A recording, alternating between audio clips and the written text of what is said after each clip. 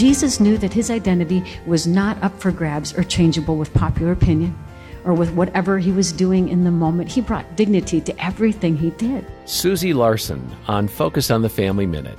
I mean, the cross was a place of utter humiliation and scorn, and we wear it around our neck. He brought dignity to the cross. He brings dignity to everything. And what God spoke to me that day out of his word is, I'm an image bearer.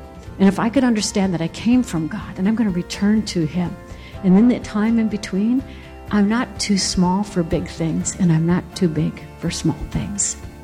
And that as I follow a risen Savior, I can dare to ask God, do the impossible in and through me. Do amazing things in and through me. And then he can ask me to serve in ways that seem so small and diminished without it ever diminishing me. Hear more from Susie at FamilyMinute.org.